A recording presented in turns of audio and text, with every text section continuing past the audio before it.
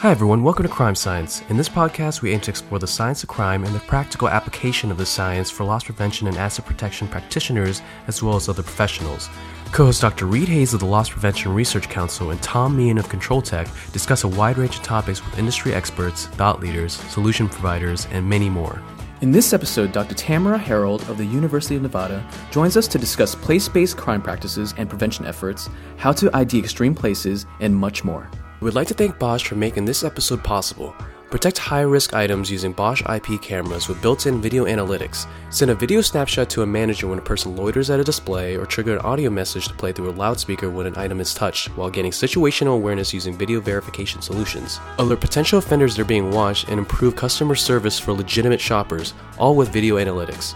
Learn more about product protection in Zones 1 and 2 of the LPRC Zones of Influence, or by visiting Bosch online at boschsecurity.com. All right. Well, welcome everybody again to another episode of the LPRC's Crime Science Podcast. And today we're honored to have with us as a special guest, Tamara Harold, who I've long read her work in the literature, as we call it in academia, as you know, coming out of the University of Cincinnati and working with Professor John Eck. But situational environmental criminology is the key, and our listeners know by now that that's our big emphasis here at UF and at LPRC. We believe that we can, to a certain extent, shape the environment and focus on the environment. A lot tougher to focus on genomics and relationships beyond the borders of our parking lots and so on. So what I'd like to do is introduce my co-host, of course, Tom Meehan, Chief Strategy Officer at Control Tech. Welcome, Tom. Thank you, Reed. Thank you for joining. All right. So what we'd like to do today, Tamara, let me kind of start off, if I could. We're going to be talking about place and crime, but what are some of the practices that we should look at? How do we focus on these places? What should we think about? And put yourself, if you would, a little bit in the mind of two people. One, the asset protection or loss prevention practitioner. They're trying to protect a specific store location or a group of stores maybe in a larger market. And then, of course, they're law enforcement partners. Sure. Well, obviously, when we're thinking about preventing crime at places, and as you mentioned, I'm an environmental criminologist, or a crime scientist, as they call us in the UK, and we like to think about that issue from really two perspectives. We think about the environment and where these crimes occur. We think about the physical design of the location as well as management practices at that location. So it's really a two-pronged approach. We're thinking about the placement of items and how they are secured physically in the physical space, but then again, some other things that we can put into play with regard to how we manage those locations. And Reed, I know you're a situational crime prevention expert, and that particular framework is extraordinarily helpful for thinking through step by step different ways in which we can affect decision making on the part of offenders, and really think about how to discourage people from engaging in unwanted behaviors. Thanks for that start, Tamara. And I think that's the situational component is important, right? We're looking at specific crime events and patterns that are affecting a certain place, and trying to understand those, make the right diagnosis so we can have a much more focused, impactful, and less negatively and effective treatment package. So, Tom, let me go over to you if I could. And, what are your first thoughts and questions for Tamara, particularly on situational and environmental criminology and crime prevention? Thanks, Reed, and thanks, Tamara, for joining the podcast. I actually have seen or heard some of your other podcasts, so it's always exciting when we have a guest that's done podcasts in the past. Excellent. Well, thanks for having me. I'm really excited to speak with both of you. Great. I think our listener base is very wide. So we have some LP practitioners, law enforcement, some general people that just see the word crime and tune in. And when your kind of opening intro of talking about environmental effects when it comes to crime, how would you in a retail environment, are there some kind of takeaways for someone that isn't in academia that they could really look at to help them better plan, especially related specifically to physical items and how it relates to crime in place? Sure. I think some of the best advice that I ever received, and don't hold it against me, it did come from an academic, but it was Marcus Felsen, who published an article who said you need to be able to think thief, right? And you need to be able to think like a thief and consider the ways in which we help to facilitate bad behavior. And so, any kind of opportunity, whether it's for any type of behavior, really, whether it's crime or any other type of behavior, we just want to think through the steps or the process that somebody would engage in order to carry out an offense, right? So if you can imagine, Derek Cornish calls these crime scripts. So you just start walking through every stage, and it starts even with how to get to the location, right? And then once you enter the location, and then once you're walking through the location, what are all the different things that person might be experiencing? We think about cues in the environment, and are we doing things to discourage bad behavior and facilitate good behavior? So your comment about physical items and how they're placed, obviously we're thinking about this from two perspectives. We want to encourage the legitimate user of the space to do what it is that we want them to do, which is look at our products and purchase them, while at the same time discouraging people who might have other intentions from doing something like taking that item and removing it unlawfully from that location. So we have to think in a very strategic way, because we want this to be a wonderful experience for our shopper. We don't want to make it so difficult for them to do the thing that they want to do. At the same time, we do want to discourage people from stealing items. So to your point, we could lock everything down in a shop underneath a glass case, but we know that is really actually quite bad most of the time when we're trying to sell products. People want to handle things, touch things, look at them. So we have to be really strategic, and it really is an item by item consideration. Some items will need a different type of placement and handling to prevent theft than others. And in addition to that, context matters. So even not only where the store maybe is located, but even within a store, the type of prevention strategy we might use will vary based on where that item is placed in the store, if that makes sense. Absolutely. I think, and this, at least from my perspective, spending 20 years in retail and switching sides, I think everything you said makes perfect sense. I think it's always a lot harder when you're sitting there trying to work it out. What are some of the scientific or studies that you've done that would really relate to, and could you give a real life example of something that you've seen in a retail environment or in any environment where a physical placement, there's some takeaway that someone can use? Absolutely. So if you go back through the literature, one of the most famous store placement stories that you learn when you're studying crime science is the convenience store, right? And for a long time, we would place beer right next to the entry or exit of the location. And this was a product placement strategy in order to increase sales. But what it did do was it encouraged and it facilitated some of these grab and runs, especially by underage drinkers who would run into the store, grab the case of beer, and then run right out. So now, if you notice, best practice and evidence-based practice suggests you don't put beer anywhere near the front of a store, right? We put them in coolers and we place them toward the back of the location in order to prevent those thefts. And it's incredible. The beer is still in the location.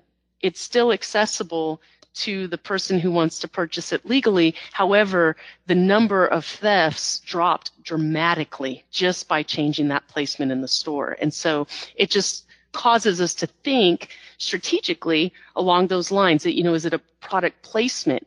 Could it be something about the design of the store? So one of the other takeaways that came out of those very early studies was that having windows that were covered with signage, and it could be advertisements for products, but what it was doing was it was limiting natural surveillance. So people on the outside couldn't see what was going on the inside. And that facilitated all sorts of bad behavior. And once we encouraged those stores to clear those windows and increase increased natural surveillance, robberies drop significantly. So there's, from product placement to how we design our stores and how we facilitate surveillance, all of those things come together to play a role when we're talking about offender motivation and blocking opportunities for crime. I know one of the things that often comes up in a retail environment is that folks are working on risk models, and over the past, I'd say 5 years, what you would say was a traditional risk model or shrink indicator or shrink prediction model has changed a lot because of the introduction of unified commerce or e-com sales, so the internet and really changes the way that risk models have worked because you have product being shipped out of stores. But one thing that I've always been intrigued with, and I know that you're seen as an expert in, is what about neighborhood-based crime prevention efforts? And how would you, if you were working with a retailer that's creating a risk model, what are some things that they could look at from that standpoint? I know that was always a challenge for me. Absolutely. And in fact, it's so interesting. Unlike Reed Hayes, I do not study retail theft in depth, if you will. I study all sorts of crime, and I dabble in a lot of different areas. But one of the projects that I was recruited to work on was in Cincinnati, Ohio, and it was a violence reduction project. And we had a theory, we had a hypothesis. We said, what if we know offenders are networked? What if places are networked in a similar way? And what if those network offenders were on top of those place networks, and that's really what was facilitating a lot of bad behavior in these small pockets where we found lots and lots of violence. So we came up with this theory, we came up with this hypothesis, and we brought in this really seasoned detective. And we laid it out for him. We said, does this make sense to you? And he said, absolutely. And then he proceeded to give us a story about a retail location that suffered from a great deal of theft. And he was able to describe this place network associated with that retail location. It was all located nearby in that same neighborhood. So there were nearby places to that particular retail location that were helping to facilitate the crime that was occurring at the store. And so neighborhood context matters a lot. And often, especially if you're dealing with organized retail theft and you have these offender networks, they're utilizing places nearby in order to carry out these crimes. Again, thinking about that crime script, how do they go about, thinking through what products they're going to steal, what they're going to do with those products after they steal them.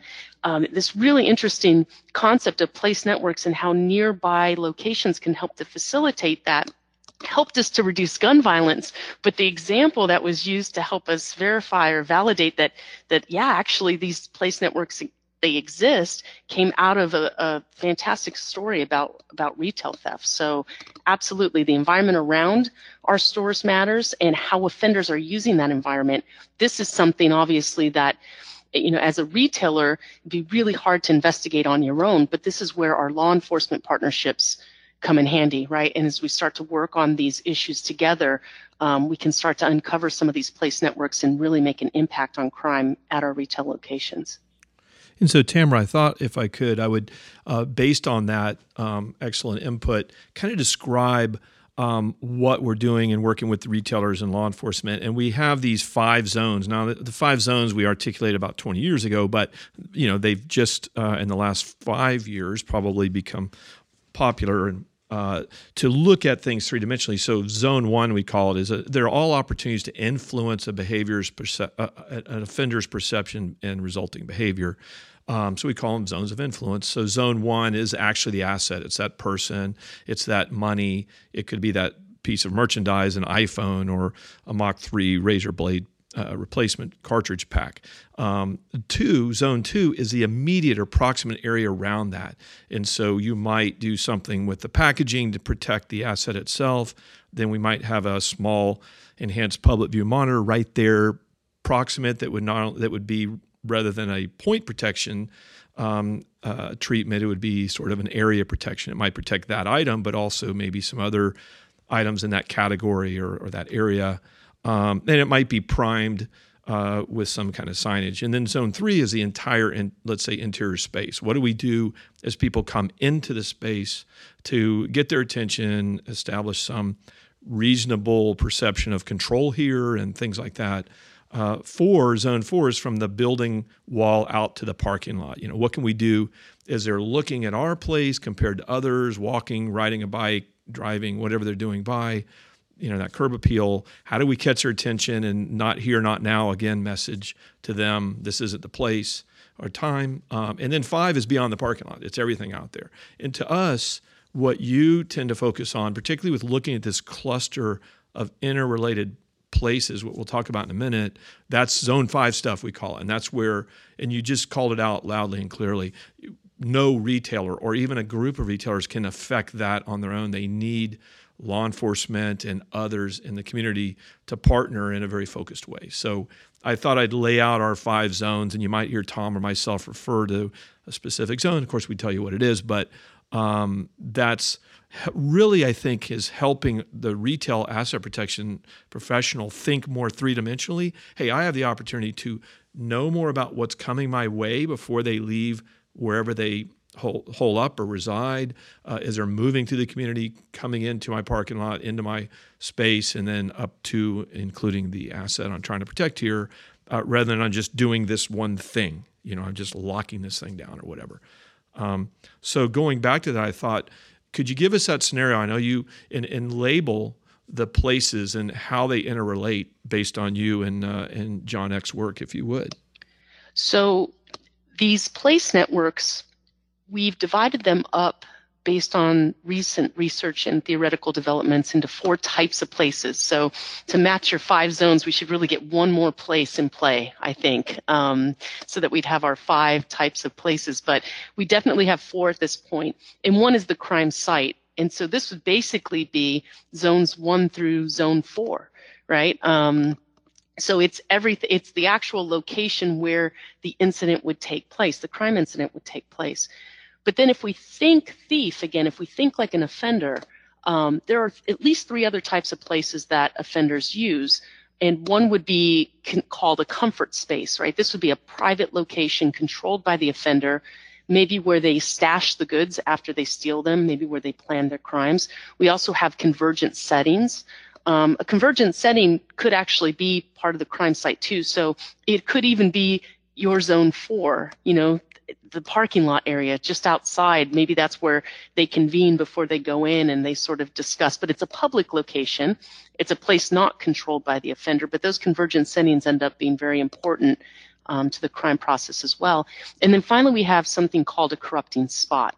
Now, a corrupting spot would be a business that generates crime elsewhere. So imagine that you have a major retail chain and you have theft occurring at one of those locations. Well, maybe you have a small mom and pop store just up the street that's part of an offender network that's acting as a corrupting spot. And what that place will do is pay offenders to go in, steal product from the retail store, bring it back to that corrupting spot where they can put it on their shelves and sell it for $1 less, right? So that would be an example of how those 4 places might, play together to help facilitate retail crime. No, that's fantastic. And it's interesting, by the way, you referred to Marcus Felsen, probably one of our heroes, if you will, in environmental criminology. But when the article came out in Security Journal many decades ago, sort of defining these 5 zones of influence. But Marcus was the first one to reach out. I think he was still at USC then, and talked me through, okay, here's this. You might think about this and think about that. But it is one of those things where you think about it a little bit, you put it out, but then it's through, as you know, this collaborative network, in this case, of fellow academics, and you described earlier that very seasoned detective and practitioners and others that can help us paint a more complete picture and then be much more precise. So Absolutely. That's great input. But I thought we'd kind of circle back on the Marcus Felsen, now at Texas State University, as you mentioned. So another question, if I may, Tamara, this is good discussion. We have organized retail crime, used to be called organized retail theft, but realizing several years ago that these groups are coming in, and you mentioned they could be street level, and this is kind of part of what they do, and they're stealing product. Their networks, their crews, they could be very loosely tied together, or it could be somewhat of a actually very organized group. But they go in and they steal and they commit fraud and they do all kinds of things that we don't have time today to go into. But I really felt like your crime place network concepts are particularly useful to our ORC investigators. And I'm going to go to Tom in a second to have him address it as well. But to not focus on just the individuals, the network, the leadership, how they get, store, move, and spend money, but these places that collectively come together in place and time and help facilitate what they're doing. And they're stripping sometimes millions out of the stores in theft, as well as the other things they do with fraud. So any other thoughts on how, based on what you've done with law enforcement, how they are using the crime place network theory tool, and how our ORC investigators might do the same in conjunction with law enforcement? Absolutely. I think it's an exciting new area that we've yet to move into, but I think that there's a lot of application for the reasons I described. Again, when we first presented this idea, it was an organized retail theft ring. It was a theft that they described. So I think that there's a lot of overlap between these ideas, and probably much to be learned still about how organized retail crime offenders use spaces and places. And I know, Reed, you and I have talked before about the online space. Certainly that's part of the crime place network as well. So this extends beyond just physical locations to virtual locations. But if we can understand how these organized retail crime offenders move, and we can uncover the infrastructure that they're using to move product, to plan crimes, to stash their various tools, and so on and so forth, the more we understand that process and those dynamics, the better we're going to be at disrupting these rings.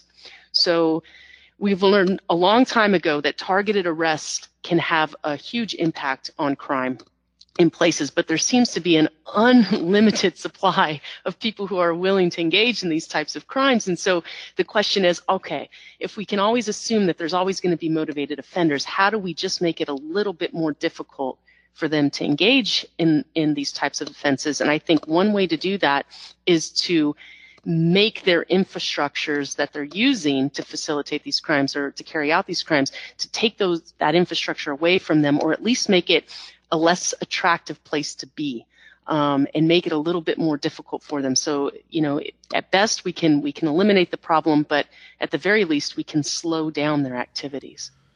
No, I love it. And you mentioned crime scripts, and they're powerful. We are spending a lot of time trying to understand how offenders do ideate, most not ever launching, but they're ideating. And then what can we do to affect that? And then, all right, what's the difference between ideation and now actual initiation, scouting, recruiting, acquiring tools, whatever it might be, or actually moving in, and then the progression through the balance of that crime script and giving us aiming points. So it's powerful, and and personally, I think it's validating, Tamara, what you're talking about on some of the work that we're doing with these retailers day in and day out. Tom, if I could go over to you, and if you could look at this crime place network and how we might leverage that in the same way that Tamara's discussing with ORC groups. What are your thoughts on that?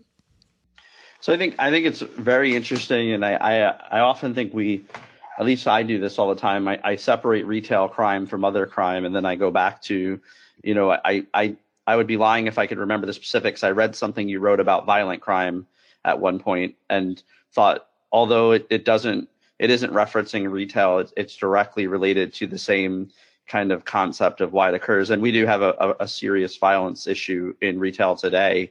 And I would, I'm cautious to say it's worse than it was before. I think it's more evident because data is readily available and we can see it, hear it, and feel it more. But I think from an organized retail crime standpoint, there are two things that really step out for me, is kind of going back to what I said before, is how do how do we get to the next step on neighborhood-based crime prevention, and what's the role there? I think we have great partnerships with law enforcement, but how do we apply the science to it? When Reed talks about the zones, I can remember it might have been 10 years ago, sitting down with Reed, and we would do a risk model, and I would kind of laugh and say, well, yeah, it goes back to the environment that the store's in. Obviously, that store has an issue. It's 2 miles from a train station. There's this, and this. But I think that neighborhood methodology, being able to apply that to an ORC environment, or taking the approach of where we have an opioid problem in drugstores and we have violent crime, how can a retailer this? And I get, how can a retailer do that? My question probably sings back to, you said, partnering with law enforcement. Is there anything else that we should be doing? And we're probably doing more of it than I even realized today, from that neighborhood standpoint. I always say environmental. I like the word neighborhood better because environmental is very broad and somewhat becomes subjective, and environmental, the lighting becomes a role and the parking lot setting becomes a role, where a neighborhood really goes back to what I'm always thinking about is this is an area of focus and why. So what should a retailer, where should they start? That's a great question. And it actually inspired a thought in me just now that relates to law enforcement, but I think it is applicable to our retail environments as well. And that would be, when we're investigating these neighborhood networks, one of our best sources of information are frontline police officers. So we have these intel sessions where we will sit down with them, and it's fascinating. They know so much about the dynamics of what's going on because they're out there talking to these offenders on a day-to-day basis. Yet we have no mechanism to extract that information from them, right, per se. So imagine your loss prevention officers, your frontline defense. They spend a lot of time probably sitting in offices and talking to these offenders, and are probably learning a lot and are extracting a lot of information that never gets recorded. And I know we're always talking about wanting better data and better reports, and we're always doing things to try to improve our practices in that area. But there is probably a lot of information that your frontline loss prevention specialists are gathering informally that could really help us to better understand these dynamics, both within the store, so how offenders are thinking about the process of committing these crimes, but then even beyond. So from a loss prevention perspective, how you would begin to uncover where some of those neighborhood networks might simply be from one-on-one conversations with the people, that your loss prevention officers identify in the stores. And again, they might already be having those conversations, depending on policies, procedures, and practices. But starting to think about how we might capture more of that information could be really, really useful. And then sharing that information, again, bringing it back to your earlier comment, sharing that with our law enforcement partners helps them to better understand those neighborhood dynamics and help to disrupt those markets. There's a lot of learnings there and good information, Tamara. And I know that, if you look even going back probably before World War II, but you look at the movies till now, every time a fighter pilot or bomber pilot and crew come back from a mission, an intelligence officer sits down with them and tries to debrief them in the moment so that before everybody forgets. And now that helps them understand what are the anti-aircraft, all the issues you've got to go through to get to and from your target, what are other targets, and all kinds of issues that they can learn. And we probably in law enforcement and loss prevention really don't do, I wouldn't say not only not do a good job, there may not be any effort in that area systematically say, wait, let's get all this down. And, what you have just related, you may not realize, but adds another piece of the puzzle and things like that. And I'm thinking, too, the other part of this is we have companies that are members of the LPRC community, like Auror out of New Zealand and Australia, that have just come to the United States, and Verisk and others that are reporting systems that you report all your incidents or events into. I know Auror, I don't want to say that they, and to the exclusion of others, do this, but they do try and network. I think another one out of Chile, out of South America, Alto. But I think, Tamara and Tom, that's a platform that would allow each detention or apprehension or event recording has places to record that intelligence and things that are going on. And I think that's even further plotted into mapping. And that is shared within what ever retail community as well as with law enforcement. But I don't know that it's systematic there even, and I know it's not necessarily here in the U.S. So that's a big breakthrough for us.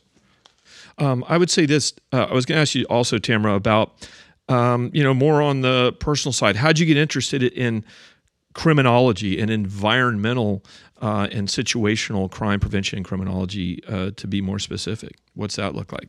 I'm sure, just like your story, it's a very long story, and you didn't end up exactly where you expected to end up. And I certainly did not expect to be doing this.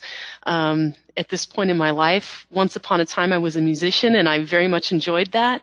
But I took a criminal justice class as an elective in college, and I absolutely loved it. I was inspired by, it was a female professor that I had, and she was one of the very first cohort of women to ever serve in the Los Angeles County Sheriff's Department. And she had these fascinating stories, and I thought, I would love to dedicate my life to this. And I meant to go into the field and work as a practitioner. That was my original intention, and I just was sucked up into the academic life and had scholarships. And finally I said, okay, well, if I'm going to go all the way and get my PhD, get my doctorate, I'd like to do work like you do, Reed, and really do the type of work that helps to influence policy and practice. And so when I was looking for the right PhD program, I found John Eck, who had helped to develop the SARA model for police problem solving. And I thought, here's a guy whose work is actually being used in the field. And so I went to study with him, and obviously one of his areas of expertise is crime science or environmental criminology. And it was that very year that the University of Cincinnati started up a crime prevention track. And so I was their very first student. I was the only one. Very first year of this crime prevention track. I was a bit of a guinea pig, but it ended up being a tremendous success. And I think this just has been fantastic. So I sort of fell into all of this, but I'll tell you, it's very rewarding, and being able to work hand in hand with the people who are out there every day, trying to better understand and prevent some of these issues. It's just been a fantastic experience for me. Yeah, no, that's good. That's good insight. Not a whole lot is linear, as we all know. It's we all end up where we least expected, it seems like. So. But that's a good story, good insight, and our listeners would probably be the first to tell you too that the SARA model is something that our team at LPRC and the UF team use weekly, and that we talk about a lot with our retailers, and many of the retailers have adopted that. Sometimes it's obviously a diagnosis and treatment tool that helps you be more focused and hopefully more impactful, and then readjust how we do. And how do we do in trying to do it, but also is a great way that when the store managers are banging on some of the practitioners, I want guards, I want this, I want more cameras, they can say, well, let's do a SARA, and it may help. It may help satisfy them or at least placate them, but at the same time help them do a better job of affecting what their issues are. Yeah. So another kudos, and I think too the crime solving. Handbooks and all those kinds of things that Dr. Eck and others have generated, we're using them. I wanted to go a little more abstract, and we may want to move this forward here, but I know that people like Ralph Taylor have helped us look at, and I want to get your take on this, hotspots are a construct, and whether it's real world or not, it's a cluster of events that may actually not be related or may be pretty different. And you heard Tom mention a little while ago, risk scoring and risk. Everybody's trying to understand, if I put a store, new location there, an office or a distribution center, what am I likely to be up against, and compared to other places or options? And then why am I having more problems here and things like that? But I think the idea that Dr. Taylor has on that you really need to dig a little deeper and understand. What are your thoughts about his argument that hotspots are in the data world, not necessarily the real world? It's an interesting argument. I haven't spoken with him directly about that concept, but really, the way we use statistics, we can pretty much prove or disprove anything with numbers, and so it's. Yes and no. I mean, certainly we know that hotspots exist, that particular types of behaviors tend to cluster in particular types of settings. And there's a reason for that. It's because there's an opportunity structure in that location that's helping to facilitate that type of behavior. Now, whether you have a violent hotspot or property crime hotspot, that all just depends on the dynamics of that location. But there is certainly, we can definitely say with I would say some degree of certainty here, that there are some places that are more affected by crime than others, right? And it could be that we're making a distinction between types of crime. So, for example, you're much more likely to find street-level crime in disadvantaged places, right? Just in general, if we're just talking in generalities, than we do maybe in a very well-to-do suburban neighborhood, right? We know so.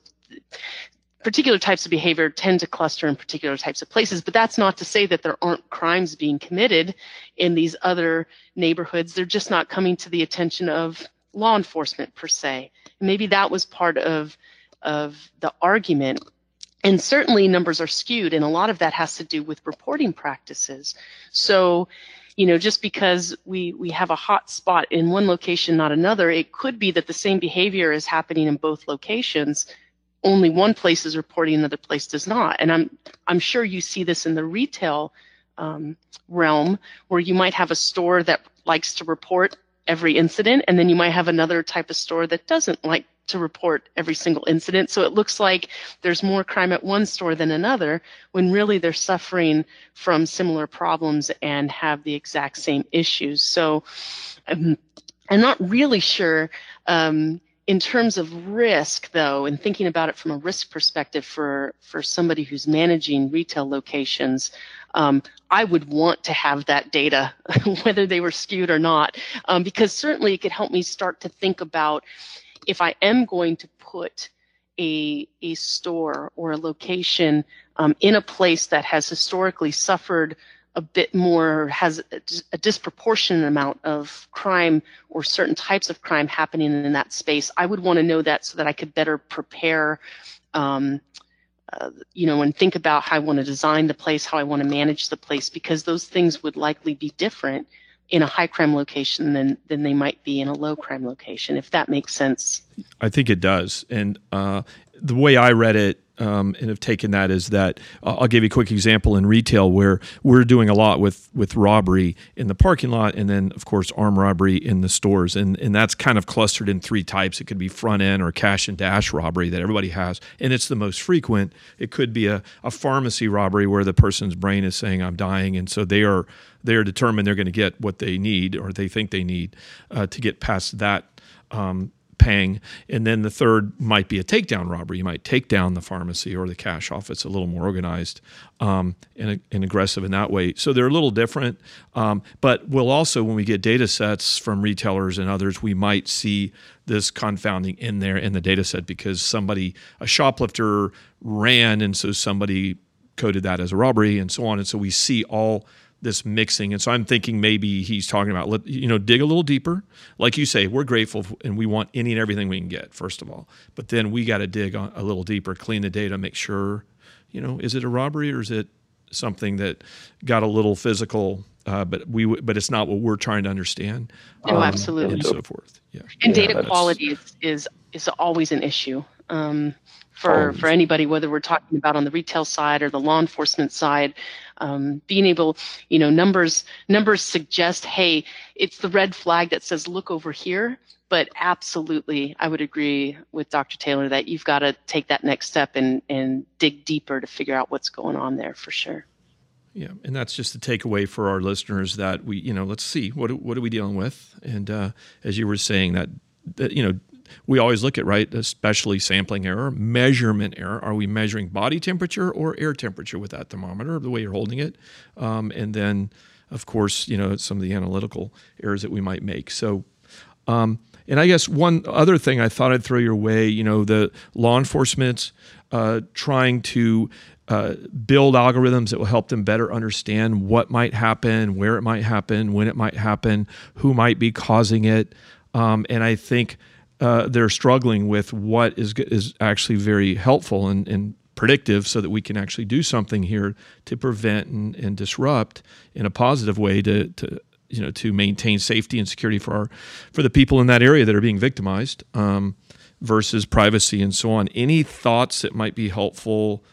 I don't want to put you too much on the spot on that, on evidence-based practice and this nexus with using predictive models of some sort. Well, I think I'm a big evidence-based fan, and certainly as an environmental criminologist, without looking for patterns, we could never figure out, what the best strategy might be. So certainly, there is this very hyper focus now on things like predictive policing models, and as you're pointing out, the utility of those models or the effectiveness could really vary depending on, again, the quality of the data that we're using, and whether or not we're even capturing the right types of data. But I would just say anything that we can do to improve the quality of the data that we're capturing and to dig a little deeper, ask a couple more questions when you apprehend an offender, do anything that we can to uncover more information. I think from there we can start to look and say, okay, here are the patterns that help us to best understand our problem. It might help us to best disrupt these incidents in the future. So again, these models are not the panacea either, because just as you were noting, we really have to dig down deep into the data in order to better understand the problem. So using data to predict things doesn't always work out for us. But nonetheless, the more we have, the better, and the better the quality of that data, the better off we are. Excellent. I appreciate that insight and input. Well, what I'd like to do is thank you again, Tamara, for joining Crime Science and working with Tom and myself. I know the practitioners on the both public and private, if you will, side really do appreciate what you and many, many other scientists, scholars are working on to help us just get better and better at what we're all trying to do, make people and places safer. So thank you so much, and good luck in the future. We appreciate it. Thank you. Same to you. It's been a pleasure. Thank you. All right, everybody. Thank you again, everybody, for joining us on another episode of Crime Science. Thank you.